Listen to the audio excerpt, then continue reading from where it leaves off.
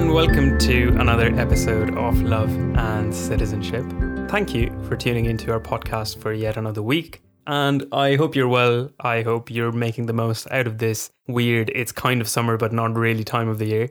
I am truly delighted about today's episode, and I'm really excited about the conversation that we're going to have. But before I introduce our guest, I want to give the biggest shout out to my Mossy, which would be my mum's sister, for making this episode happen.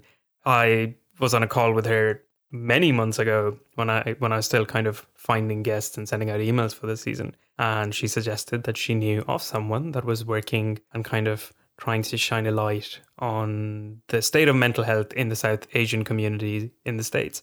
And I asked her to put us in touch. We got on a call, and here is a podcast that is happening about it. So Mrinal, my guest, is based out of the States, and she wrote a book in the pandemic called Saya Unveiled, which highlights mental health issues within the South Asian community. And it consists of 11 true stories of second-generation Indian, Pakistani and Bangladeshi immigrants on kind of how they sort of navigate mental health in the West. And it's rich. I'm slowly making my way through it between exams and dissertation readings, but I will link it down below, so do check it out. But just this conversation, it was so refreshing to have, because work like this isn't something that I'd come across before. But to see the depth of the conversation and the richness of the stories that she's told in this book are truly incredible. And so kind of having a conversation about her own experiences growing up in the States, but also kind of how that experience of writing this book over the pandemic, that had me very curious. And I'm eternally grateful that she decided to jump on the podcast. I will leave her links down below. I cannot encourage you any more significantly. I don't know where my grammar went there, but I genuinely, this comes with the strongest of recommendations on my part.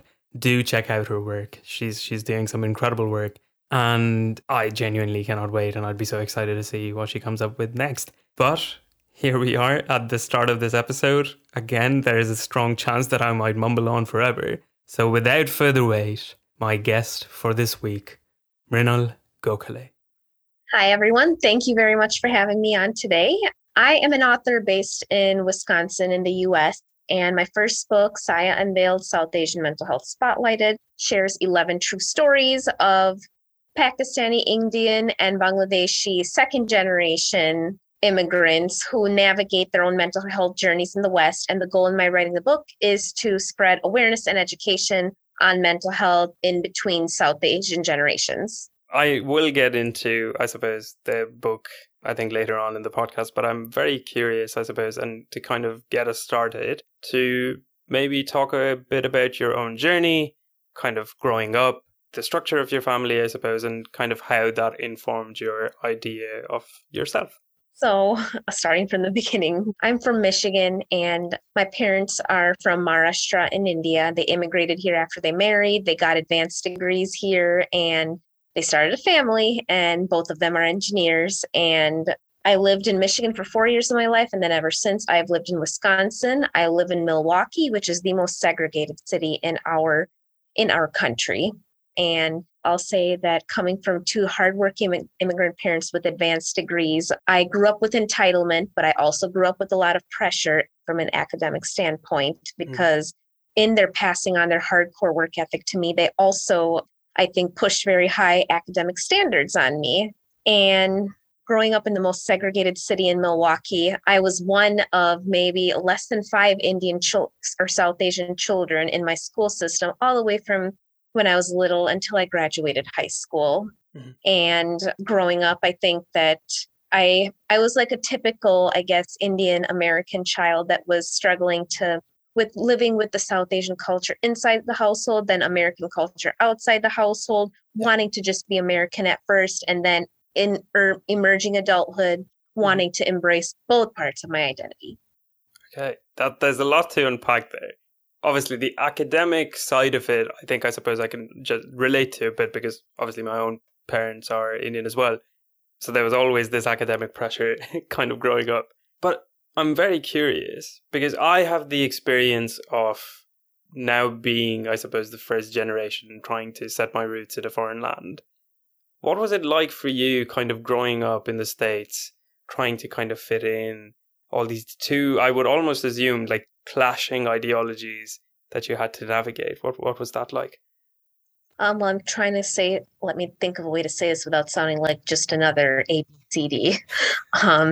I think that not growing up around a lot of Indian children in my school system did have an effect on me in that, I kind of wanted that and I think it would have benefited me. But at the same time, I think that, so basically I was raised with Indian ideals such as a hardcore work ethic, being pushed to be a straight A student, and this wasn't happening. And then this would cause clashes between my family and I. So I had both academic and social emotional learning difficulties growing up, for which I never got any professional help for until I was an adult and sought it out myself, for one. So even though there was no Indian kids at my school necessarily, my family, we at least lived by a Hindu temple that was 30 minutes away from us, where my family would try to connect with other Indians and try to be friends with them. And we would all get to know each other. And within that circle, I would pick up on notions kind of academic competition in a sense. Yeah. And I think at an early age, I got it drilled into my head, even if it's indirectly, that public perception's absolutely everything. Yeah. And which in my book, the whole what will people think and say notion gets explored a lot too. And I think that is one thing that caused me to feel very frustrated from a cultural standpoint and kind of made me further want to reject it growing up. Yeah. And then I think that once I became a college girl and I moved to the city as opposed to the suburb, and I had experienced a culture shock, and I made friends of so many different backgrounds, including other South Asian friends. Yeah. Then I finally it kind of got through my head that you don't have to choose one culture over the other. You can pick and choose which aspects you like and dislike and kind of decide for yourself what being an Indian American means to you as opposed to what it means to others. So what does being an Indian American mean for you? I would say that if I had to sum it up, I would go back to what I just said earlier about being able to, I guess, understanding your roots and where you come from, as well as ideals and norms in the culture. You may or may not like all of them, but at least understanding them. And then at that point, choosing which ones that you actually want to implement in your own life. Yeah. I think so much of growing up is kind of taking a stock of everything you were handed down as a kid and then just saying, this is what I'm willing to take forward with me.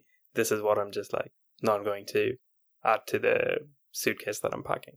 But which obviously is very different when there is a very strong community. I think, and communal but cultural, like Indian communities tend to have like very strong values that are ingrained in you as a kid, and sometimes to your own detriment. Like I remember kind of growing up and thinking if I didn't get good grades in my exams, my life was over.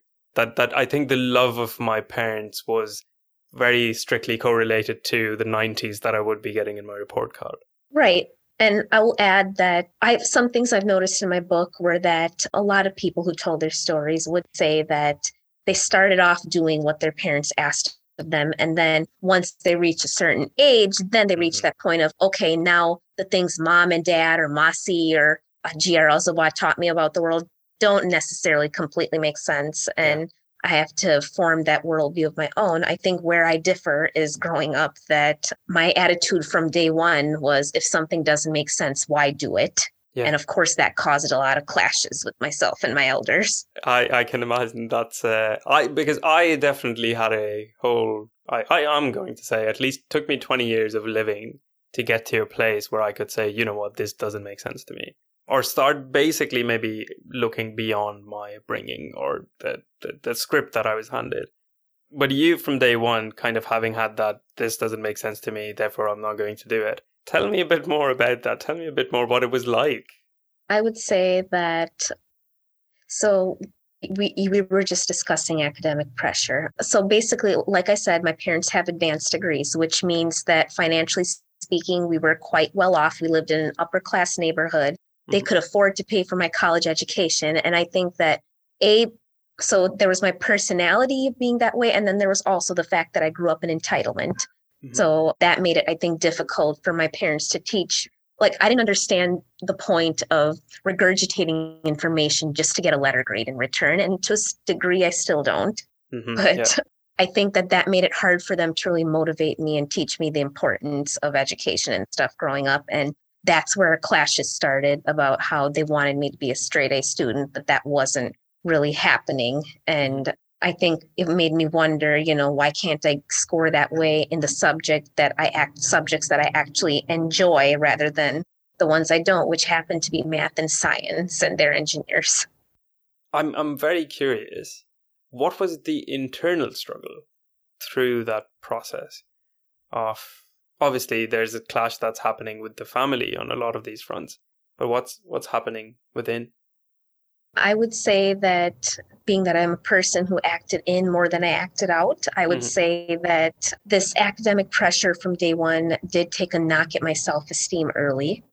And on top of academic struggles, I had social emotional learning struggles too. So for example, I was painfully shy and didn't have a lot of friends. And on top of that, had difficulties with things like social reciprocity.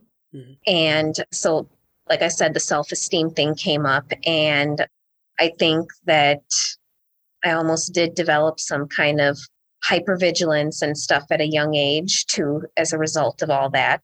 Yeah.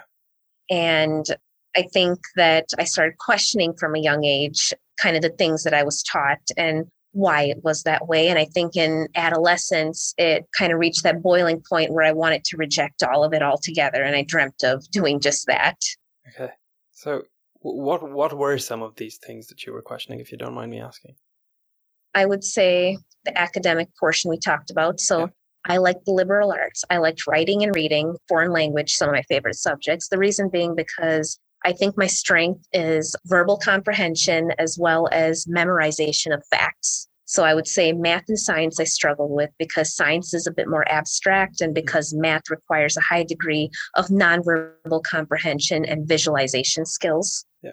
So I feel as though, when it came to the things I liked and I was good at, I felt like I wasn't really appreciated for it. And I think that it made me those were the things I could see myself doing something with when I grew up, but my family tried to drill it in my head that no, those things are just hobbies. So that was something that, I would ask, I just could not understand, what's wrong with choosing a career in that field versus in STEM.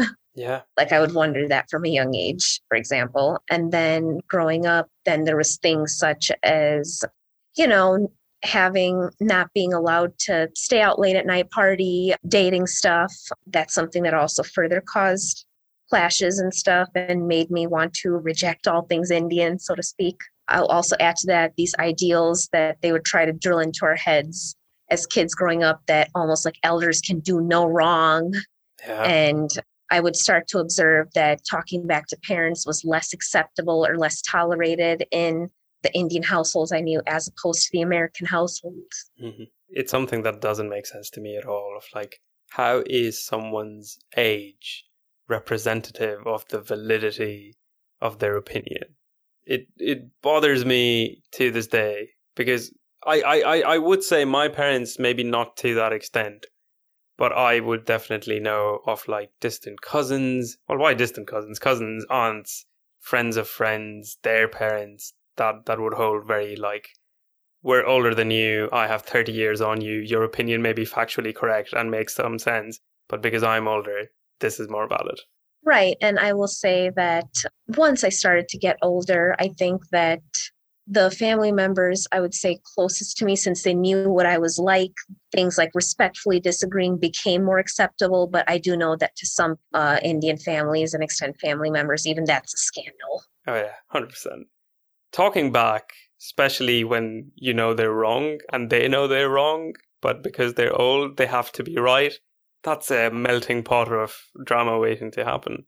And then I'll also add, branching off of that, in college, I would say that, in my emerging adulthood, so to speak, I would pick up on notions that, of the obedience thing, Western cultures, the ideal is when you're grown, you do what you want. You don't have to justify why you do what you want. That's the perk of being grown.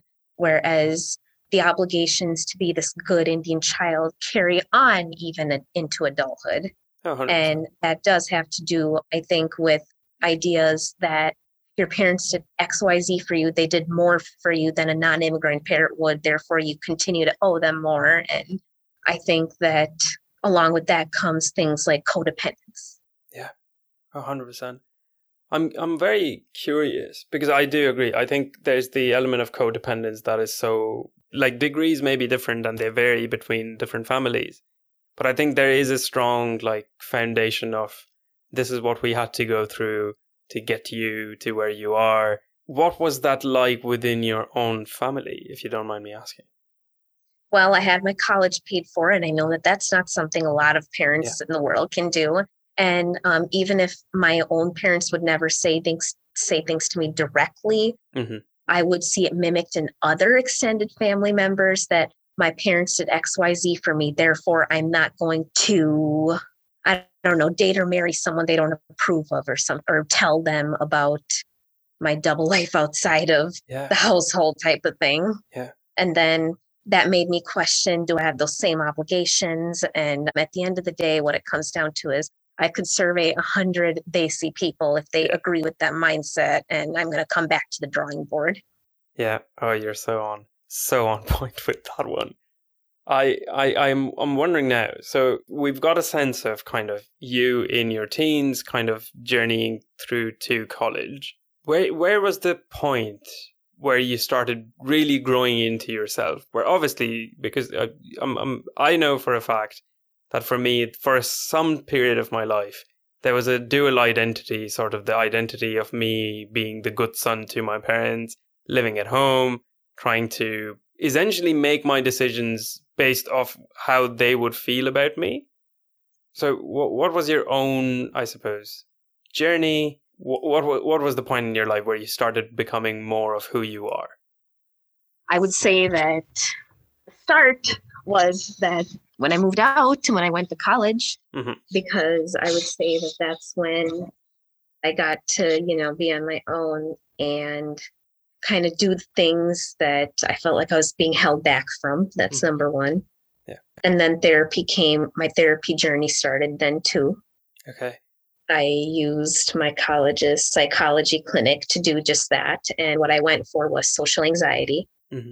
And they showed measurable results from that. And then 5 years later, I went to therapy again because I felt as though even though my social skills improved, I was struggling in the working world. Yeah. And then I improved even further. And then when I was with that therapist, which I'll say, even though she was a white American therapist, I had the patience to educate her on cultural dynamics. That's when we started to explore some of the things I told you about just earlier on and got to a point where I could feel more secure about those sorts of things. Yeah, absolutely. And so what was it like going into therapy for the first time? Well, I stumbled into it. Okay. I think that, when I was a high schooler, so as I mentioned, those academic and social emotional learning difficulties, I always could sense that something was like off or that needed diagnosing, I think, but I didn't think that I would ever get the chance to go because no one suggested it to me. And I guess growing up as a kid, I thought therapy is for those who are suffering severely, so to speak. And I didn't get the sense that my family would take me if I asked them to. So it wasn't even in my head. But one day in college, I was walking around the student union. A guy at a table saw me and said, "Do you want to take a free depression screening?" And I said, "Sure." And he was like, "Okay, so this thing shows you have a lot of high markers and anxiety. Would you like to work with one of our student clinicians for just $5 a session?" And I said yes to this. Okay. And then we worked together for about a year doing exposure therapy. Okay. I want to put in a pin in there and kind of rewind just a bit because I have many questions coming up for me. But I suppose the big one, which kind of does help lay the foundation of like a lot of what the rest of the conversation might be. What were the, I suppose, attitudes or ideas towards mental health within your immediate social circles and, say, family kind of growing up? I would say that it wasn't heavily talked about. Okay. I would say that So let me just say that when it comes to my South Asian friends and acquaintances, most of them went when they were adults or late teens, such as myself, whereas most of my white American acquaintances went when they were teenagers and younger because they were either forced to go by their family or the court system or the school staff, or because they and their family decided that they should have gone. Yeah. I think that being that I'm a 90s baby, I think that in school systems, my academic difficulties were not things that I saw anyone for professionally, because in that time, I think that school staff tend to look at things like you're either cognitively disabled or you've got ADHD, or you just need to try a little harder in a sense. And so my academic learning difficulties in school were things that, like, I would constantly miss instructions, not follow directions, be messy and disorganized. I couldn't do homework unless my parents sat in the same room with me, making sure it got done. Mm-hmm. I would end up in summer school for my weak subjects, math or science, unless my parents worked one-on-one with me, making sure I did all my homework, sitting with me to study for tests, since those were their strong subjects. Yeah. So maybe if they didn't do those things, I would have failed and things would have worked out differently. But I think that, they put up with a lot for not seeking any help outside of the household. But they did it. I do think that the attitude was that it was me who was lacking motivation, had to travel. So now you're in college. Yeah. So what was that like, I suppose, going from a place of like where you weren't, I suppose, given any mental health support to now finally having mental health support for the first time? I would say in the first intake session, I still remember that it felt very good to let things out in a non-judgmental space and not just be told that it's fine, you got this, you should just do a little bit of that like friend would, which I'll say that therapy works for me because general suggestions do not. Okay. And I think that it was nice also once I started working with the therapist to really get to the root of why my social anxiety exists, and then also be given very explicit instructions and activities to do and very specific ways of measuring my progress to see whether it was working or not throughout the year we worked together. And have you continued with therapy since? And I suppose, how have you found it in that time, I suppose, from say starting college to where you're at now? So who I worked with then wasn't a quote unquote real therapist, because she was a graduate student getting her degree in psychology, but she was supervised by a professor. So anyways, I think when I first came in, my markers for social anxiety disorder were considered severe, but then by the time we ended our work together, they were mild to moderate. Okay. So I think that when it came to friendships and stuff like that, that helped me immensely. But then after college, I struggled in the working world a little bit due to things like those academic difficulties I mentioned kind of carried on over into the working world. And some of my social struggles did too.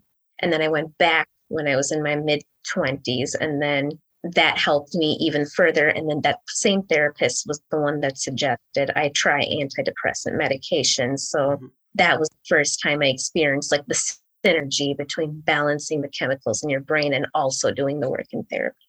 I have so many questions now coming up for me.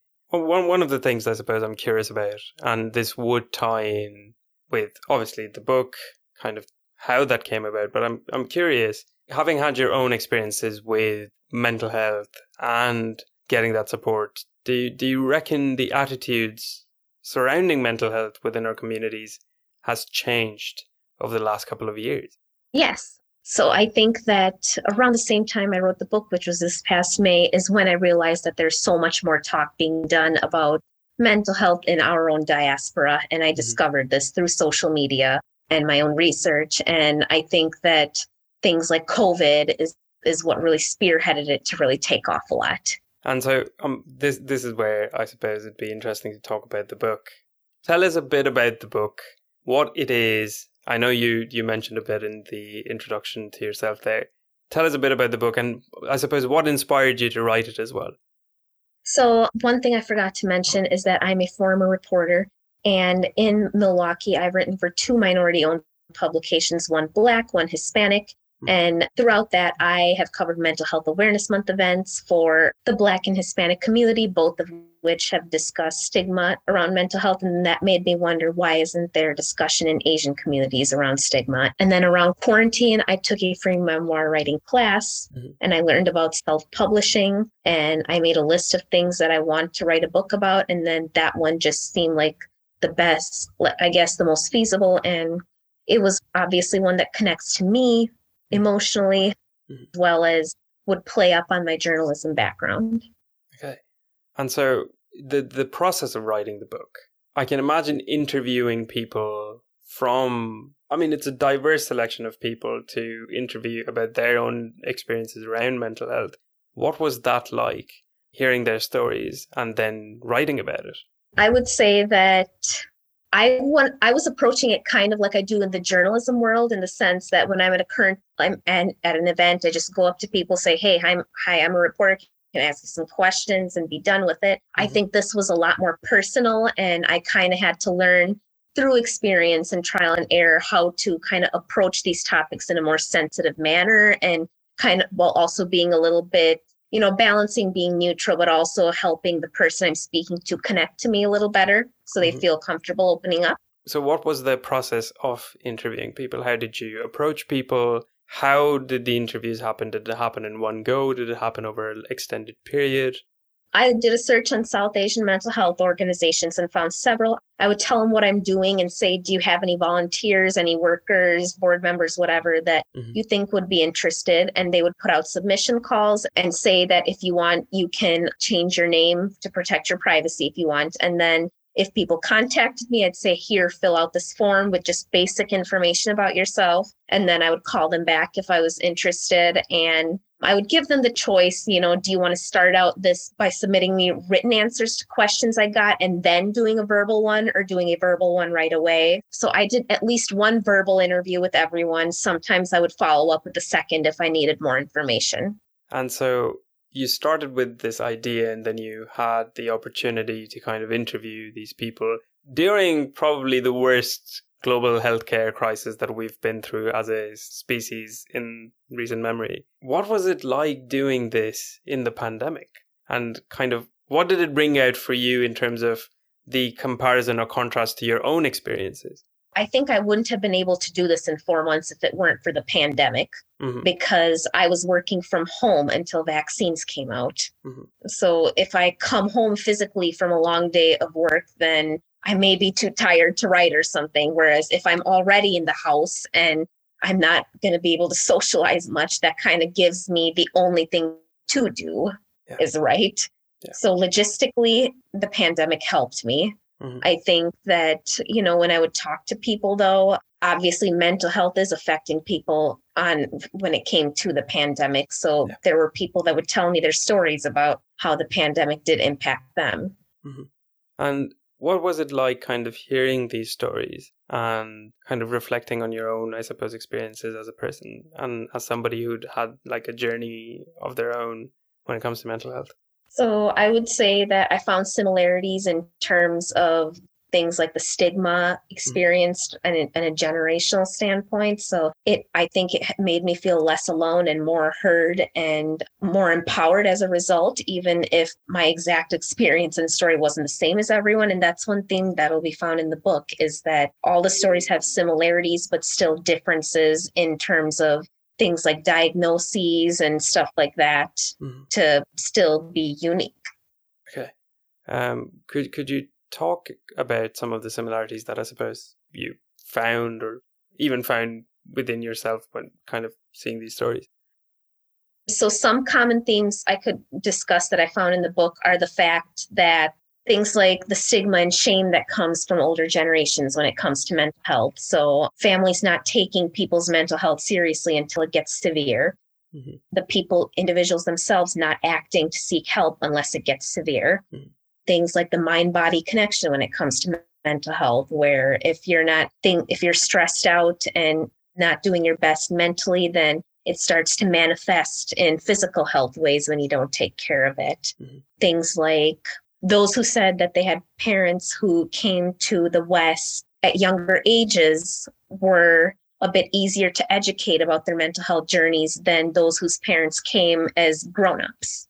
And so I know we talked briefly about kind of the changing attitudes in and around mental health within, I suppose, the Indian diaspora. What do you think we need more of?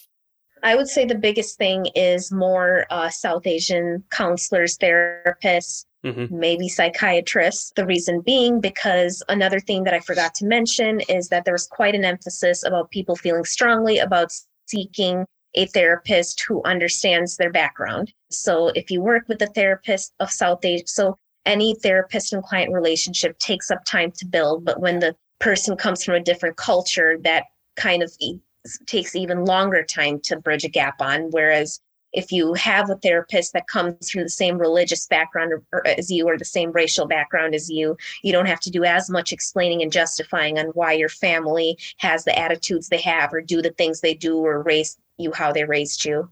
Mm-hmm.